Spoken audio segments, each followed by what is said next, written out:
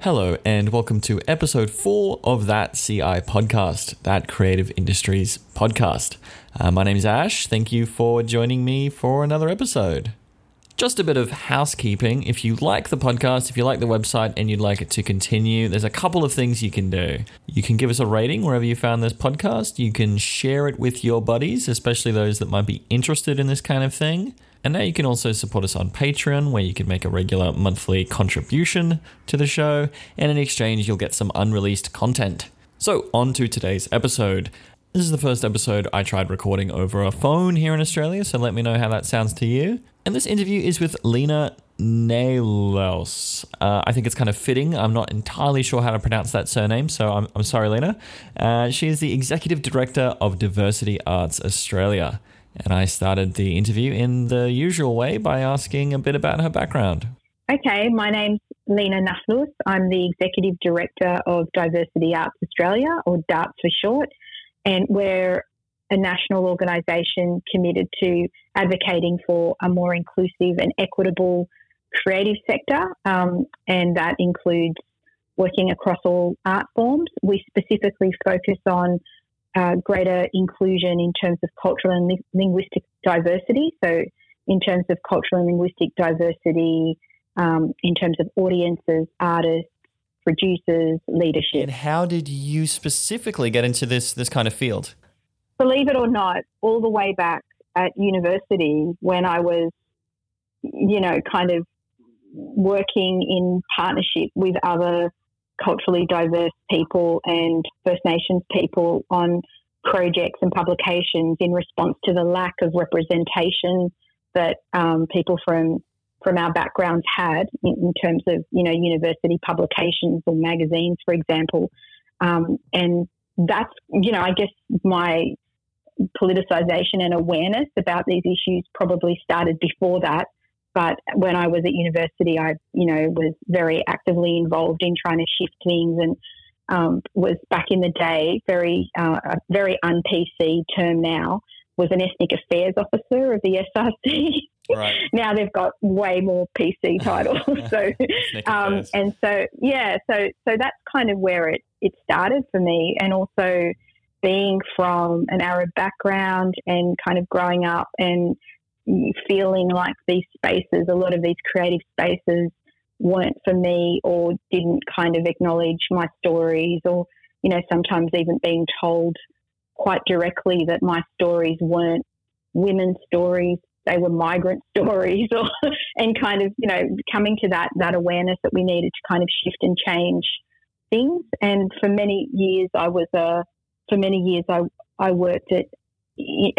various roles, but one was for over a decade at an organisation called Information and Cultural Exchange, or ICE, and we worked a lot with migrant communities and people from refugee backgrounds, and at kind of trying to shift and create opportunities for people from those backgrounds to be working in the arts and creative sectors, or to be more engaged in various ways. So it's kind of been my whole life in a way. Different kind of role though, because this is the first time I've worked nationally, and ICE was in Western Sydney and we were working across Western Sydney, but also quite directly. And this diversity arts is more about working nationally and, bigger picture. So research and trying to change policy, trying to support organisations and companies to make change. So that's the interesting shift for me. And so how did the organisation get its start, and what's the history to diversity arts?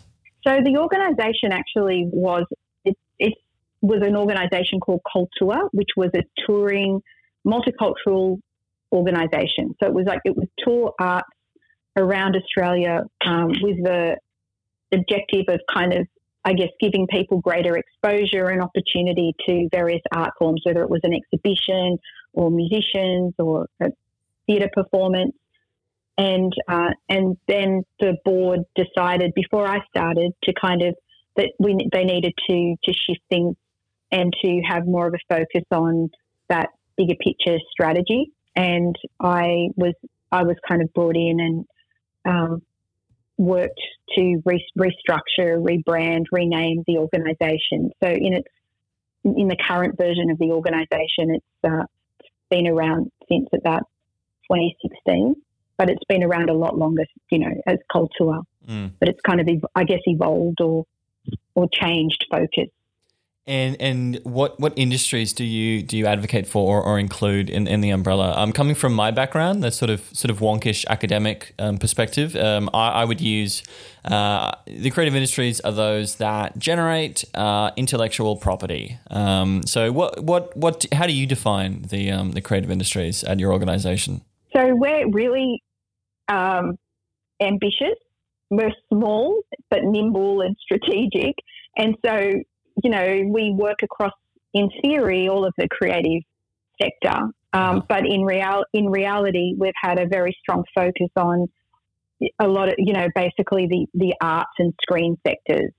And particularly, in the first few years, made a decision to have a strong focus on screen and theatre and performing arts, because a lot of the discourse was already happening in those spaces, and because they are so, so there was already a lot of discussion about the need for greater kind of equity happening already in the screen sectors and in the performing arts sectors as well. But that doesn't mean that we only work in those areas or for those areas. So we've got some research coming out next month, which has actually looked at leadership across all of the creative sector, and it's looked at 200 organisations and that includes broadcast organisations, digital organisations. So it isn't just looking at, for example, the Australia Council's art practice areas. It's much broader than that, because our capacity is limited. In reality, we don't focus on every area. We can't always, but we try to do strategic work and projects that will bring attention to the broader issues of access and equity and inclusion. So what does, when it comes to diversity, as you're thinking about it, what does the situation look like in Australia? How would you describe it? I think that there's a lot more awareness about the need for diversity, but there isn't still, substantial kind of shifts in terms of the actual creative sector, and that's a really big, I think, piece of research that needs to happen as to why that is the case. I think that it's a really big question, and again, I feel like I need to break it down into little bits. Sure, yeah. I think that on the one hand, there's always been enormous diversity of work that's been happening. I know that, in where I grew up, there were regular concerts from the local Palestinian club with international, world-renowned musicians coming out for, classical musicians. Or there was, also near the area I grew up, like amazing, Chinese band dancing and sword dancing. So there's always been a lot of diversity in terms of the art practices that are happening, particularly with people from non-English speaking backgrounds and migrant backgrounds, but it's just not always being funded, recognised and supported to develop further, and it's often not on the radar of mainstream funding bodies. There's no way of often assessing some of those art forms. There aren't people with the expertise within those structures sometimes. So one of the women who we've come to know is an Indian dancer who came to Australia on one of those visas that you get only if you're considered to be exceptionally talented in your art form. And she has been unable to get any mainstream arts funding grants for her dance form because it's not regarded to be contemporary Australian or a new art form or new work. And she said to me, every time I create something, it is new. It's always evolving. But often there's not an understanding of that art form or an appreciation of it from those people who are making those decisions and assessments. I think another part of it is the education and where you go to learn various art practice areas and who who's teaching what and from what canon, they're coming from, or, because often that's also a way of locking people in and out. So when you are, training to be a classically trained dancer, what does that actually mean in the Australian context? And it usually means Western dance. It doesn't mean, Indian dance. And so I think that at a range of levels, things need to shift. And it's not just at one level. It's not just about blaming, the state or the Sure. or the national government for this. But it's about them needing to kind of acknowledge that they need to rethink and reflect on the canon that they're kind of allowing to be reproduced from what they're kind of funding. And I think that there is a greater awareness of these issues, but there needs to be much greater action, and that there needs to be funding that's tied to, I'm really a strong believer that there needs to be funding kind of tied to diversity outcomes, or and that if it's that people don't get funded unless they actually agree to do these things and to be inclusive in these ways, and it's certainly been a successful model in other places like the UK or Screen Australia, for example, and Screen New South Wales. They introduced gender targets and were able to kind of see great change in terms of more female representation. And I think there needs to be these targets that are introduced for culturally and linguistically diverse participation across all levels. And I think that's what's going to really push people to make that change, as well as support training and kind of shifting kind of leadership and having more diversity within leadership and having more expertise that is kind of culturally diverse as well, bringing that in when you don't have it. Yeah, it's interesting talking about sort of solutions here around like quotas or sort of diversity requirements for certain organizations, because in a lot of fields like Hollywood, somewhat recently in say pop culture arenas, there was for decades there was this sort of this response to calls for diversity that the market doesn't want it, the audience isn't interested, but there's all kinds of evidence that these are huge blockbusters. These are actually really popular. The market does want this stuff, and it's somewhat baffling that it's just not getting through to the people actually making the decisions. Yeah, I mean, you see the success of a film like Black Panther. Yeah. People definitely want this, and people are kind of. I mean, the Australia Council did some research a few years ago that actually showed that culturally and linguistically diverse audiences communities were more engaged in the arts, were actually had higher participation rates in the arts than Anglo-Saxon communities, for example, and were way more engaged. But I think people won't necessarily go to it's like you can't force communities to have to like particular art forms, or they're gonna go to the things that they like to go to. They're gonna engage with the art forms that they're interested in engaging in. And I think I think there are massive audiences in my experience. And I think that the kinds of grassroots work that I did for many years was just so it's been so useful with this kind of work. Like I remember years ago when we started in Western Sydney getting large Afghan communities for the first time, and a lot of those people who were migrating here were artists.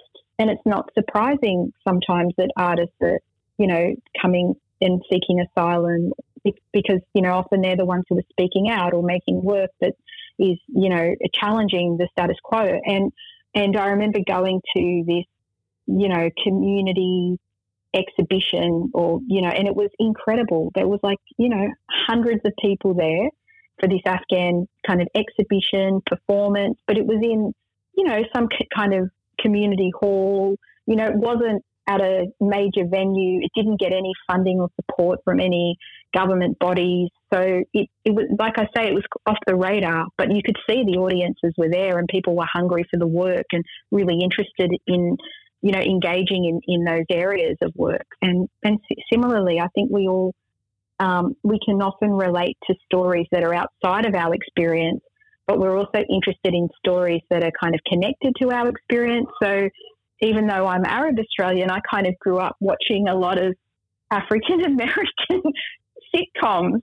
And now I think about it as an adult and kind of chuckle and think I'm not African American, clearly, but I could relate to those kinds of stories and experiences, and often outsider experiences that I guess I could relate to. And I think that's the same with a lot of migrant stories, or stories from cultures in Australia that aren't the mainstream Anglo-Celtic cultures. What sort of arguments does Diversity Hearts have in the arsenal if somebody says, like, what's the point? What's it for? Is it should we be thinking of this as simply a moral or sort of an ethical concern that it's simply not right that that large swaths of the population aren't represented on stage, don't have opportunities? Or do you also have more utilitarian sort of arguments? Like, how do you encourage people to think about this when they're trying to persuade people that not only is this an issue, but that it matters? It's actually quite important. And I guess an angle to this question as well is, like, why does diversity matter? But also, why diversity in this sector? Why is it so important that the stories reflect the people in our society? When you could be looking at construction or retail, you could be looking at any part of what's going on in society. Like, why is culture so important? Culture is so important because the stories that we tell each other about who we are really matter and help us reflect on ourselves and reflect on our values and understand each other better, and are really incredibly powerful ways of opening up. And the stories that we tell ourselves and each other really matter. They're really important. And when people are left out of those stories or made invisible, rendered invisible from those stories, the arts themselves, in being able to kind of express who we are through those art forms, have a great capacity to kind of shift and change the way people think about each other and themselves, and reflect on themselves in ways that you can't always do. If you're, I don't know, like my family are all tradies. So I'm going to give my dad's example, who's great tiler, but it's not necessarily in that moment. Tiling not necessarily going to make other people think about, hang on a minute, I have this value about this that I hadn't really thought of, and this is making me interrogate it. And I do think that music and film and performance, all have the capacity to kind of do that, and in really substantial ways, and particularly when we see the kind of rise of the extreme kind of right and the kinds of things that have happened recently, you really feel like, wow, we've got a really important place. Like the arts and creative sectors are so important right now in terms of, bringing people together. But, from a human rights perspective, it's super important. It's a fundamental, the right to creative expression is a fundamental human right. And if we don't allow all people to kind of participate in that, then we are excluding people from, society. We are excluding voices, and we are kind of creating divisions between people that shouldn't be there, and inequity. And when we're saying that one person's story or one group of people's story is the dominant story, and the way they tell that story, the way they perform, the way they create, the way they build is the way that it should be done, then we're actually telling a whole huge segment of society. And it isn't just culturally diverse people. We know that. It's also First Nations people. It's also, people who are socioeconomically disadvantaged. It's often people with disability as well. We're telling them that their creations, their ways of speaking, thinking, creating are not relevant, don't have resonance, certainly doesn't bring about kind of a harmonious society that's connected. And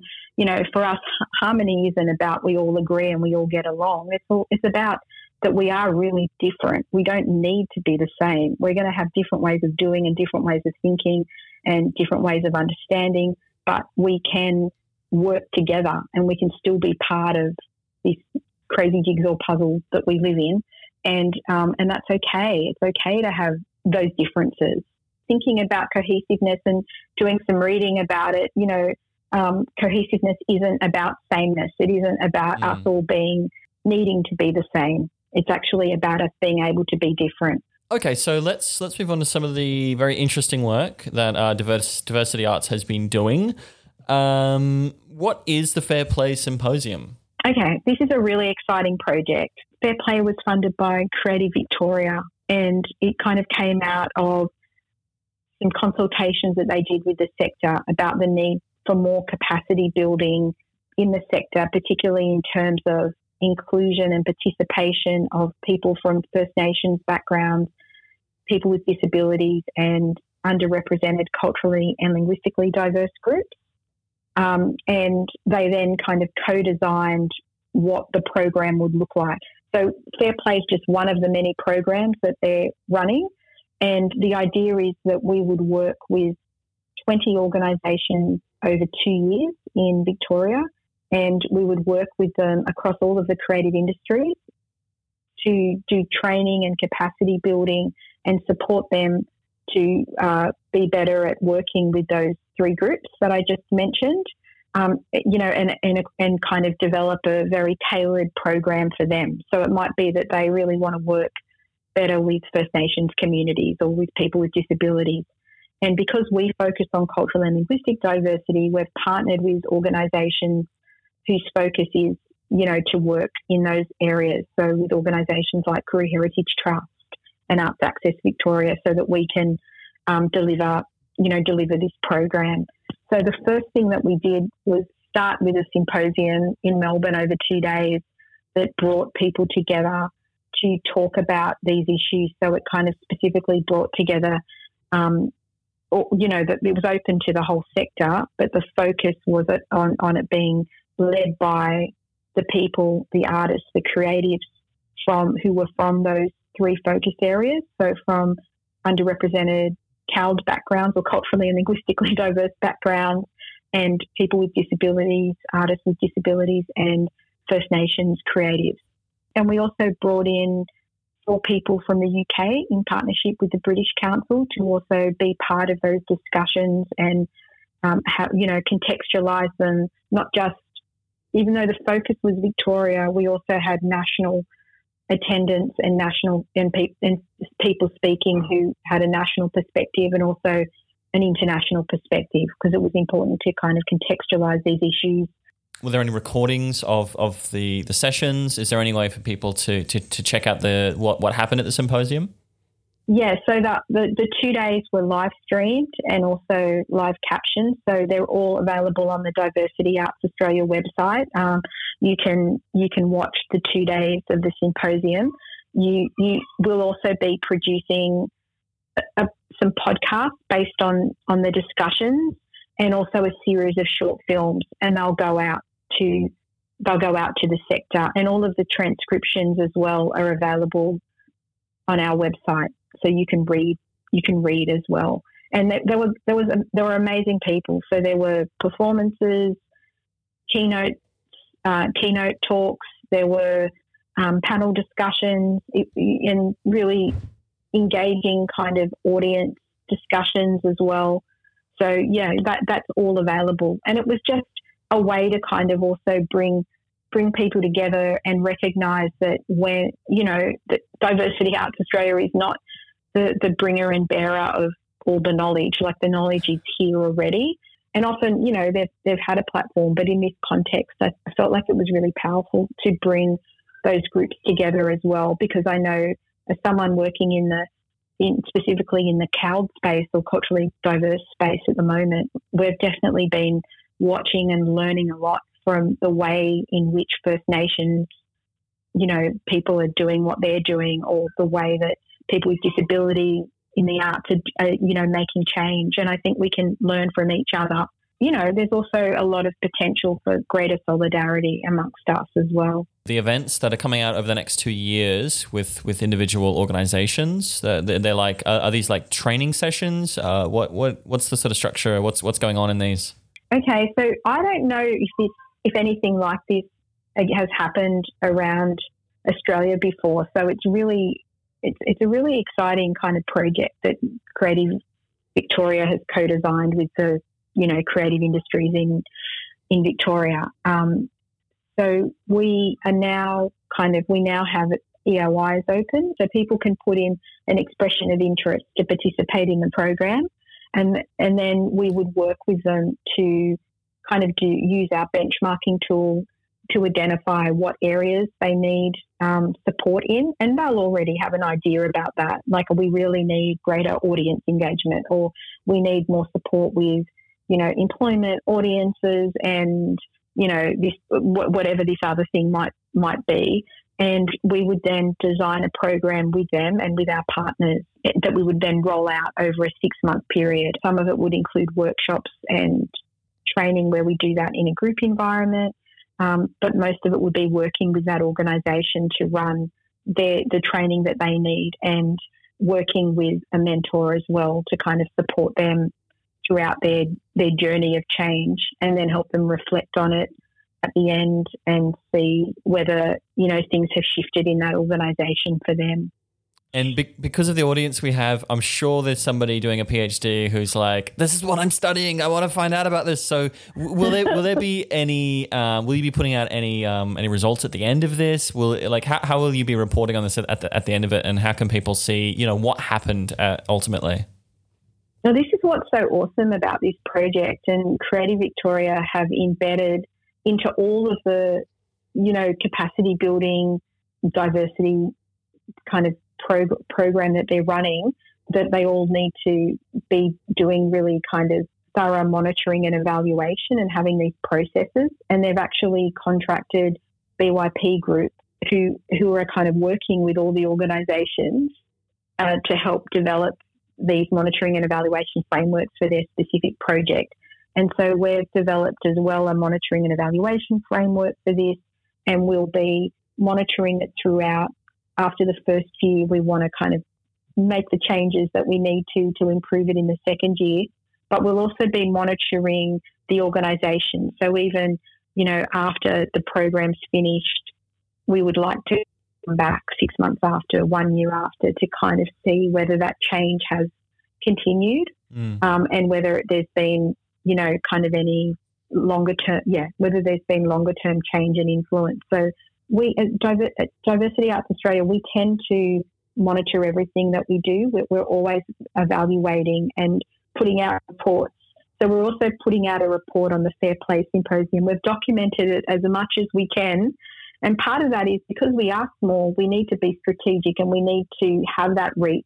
We had a documentary researcher at the symposium for those. And we also had citizen journalists who we embedded as well into those 2 days to write articles reflecting on the symposium. And the report will reflect on the symposium. So, the whole way through we'll be documenting. It's really fundamental to what we do. You've definitely made some academics very happy by doing that, because it's hard to find evidence on a lot of these things sometimes. It is really hard, and it's also getting the partnerships that we need and the funding and the support to do this kind of research. We kind of feel like a lot of the projects that we've been doing, they're deliberately strategic projects that embed research into them in some ways. I wanted to touch on two things. One is what's next, and I guess for the next 2 years you'll just be implementing and rolling out the Fair Play program. Well, yeah, that's right. And if people want to find out more about it or be more involved in it, then go to our website and subscribe to our e-news or contact us via the site. And is there anything that you wanted to bring up, you wanted to cover that we haven't touched on? Okay, so we're working on a project called Stories from the Future at the moment, which is we've got a suite of projects that we call strategic projects, where artists and arts workers or creative workers are themselves, the advocates and the people who are articulating what the key issues are. So Stories from the Future is a speculative futures project where we run it around the country with different groups of culturally and linguistically diverse artists and creative workers, kind of getting them to imagine, do a series of exercise through a workshop, and kind of come up with a timeline to the future and imagine what would need to change and shift in the creative industries or creative sector to have a more inclusive sector that they would want to be a part of or participate in. And it's, and then kind of coming up with these timelines that we then synthesize, and from that create a kind of report of actions that need to happen to get to the 2050 that we're imagining. And from that, we're also embedding citizen journalists and also writers into the workshop. So we'll be producing one document, which will be all of the writing that has been, all of the citizen journalist articles, which are also being published by SBS Live. And we are also producing an anthology of stories of 10 writers from across Australia, or diverse writers who are kind of going to also be in those workshops and participating. So I think that's I'm really excited by that project. It's really cool. And we've just run our first 2 workshops. The idea is that, if we can't imagine the futures that we want, and if we can't, we need to take ourselves outside of this kind of binary place that we're often in, and we're always responding as well to kind of, oh no, funding cuts, oh no, these are the funding priorities, and we're not giving ourselves the space to imagine what it is we want and where we want to be, not what the 4 points of the next funding proposal tell us are the objectives that we need to meet, but actually, let's really use our imagination. So that is an exciting project for me. So please go online and put in an expression of interest, because we'll be running that across this year.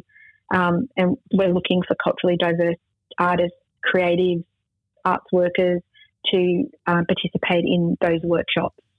The other project that I wanted to tell you a little bit about that we're also doing, where artists are advocates and is Diversity Dialogues, which is a project that is also happening this year, where we've brought together artists to be both respond to provocation and also be provocateurs, and to create works that will bring people together to have these critical discussions. And so this is a really exciting project as well. We want to use the arts itself to get the message across. We don't want to just be, we don't want to just operate like we would if we were in the business sector, or we are in the creative sector, and it's such a powerful sector to be in for change.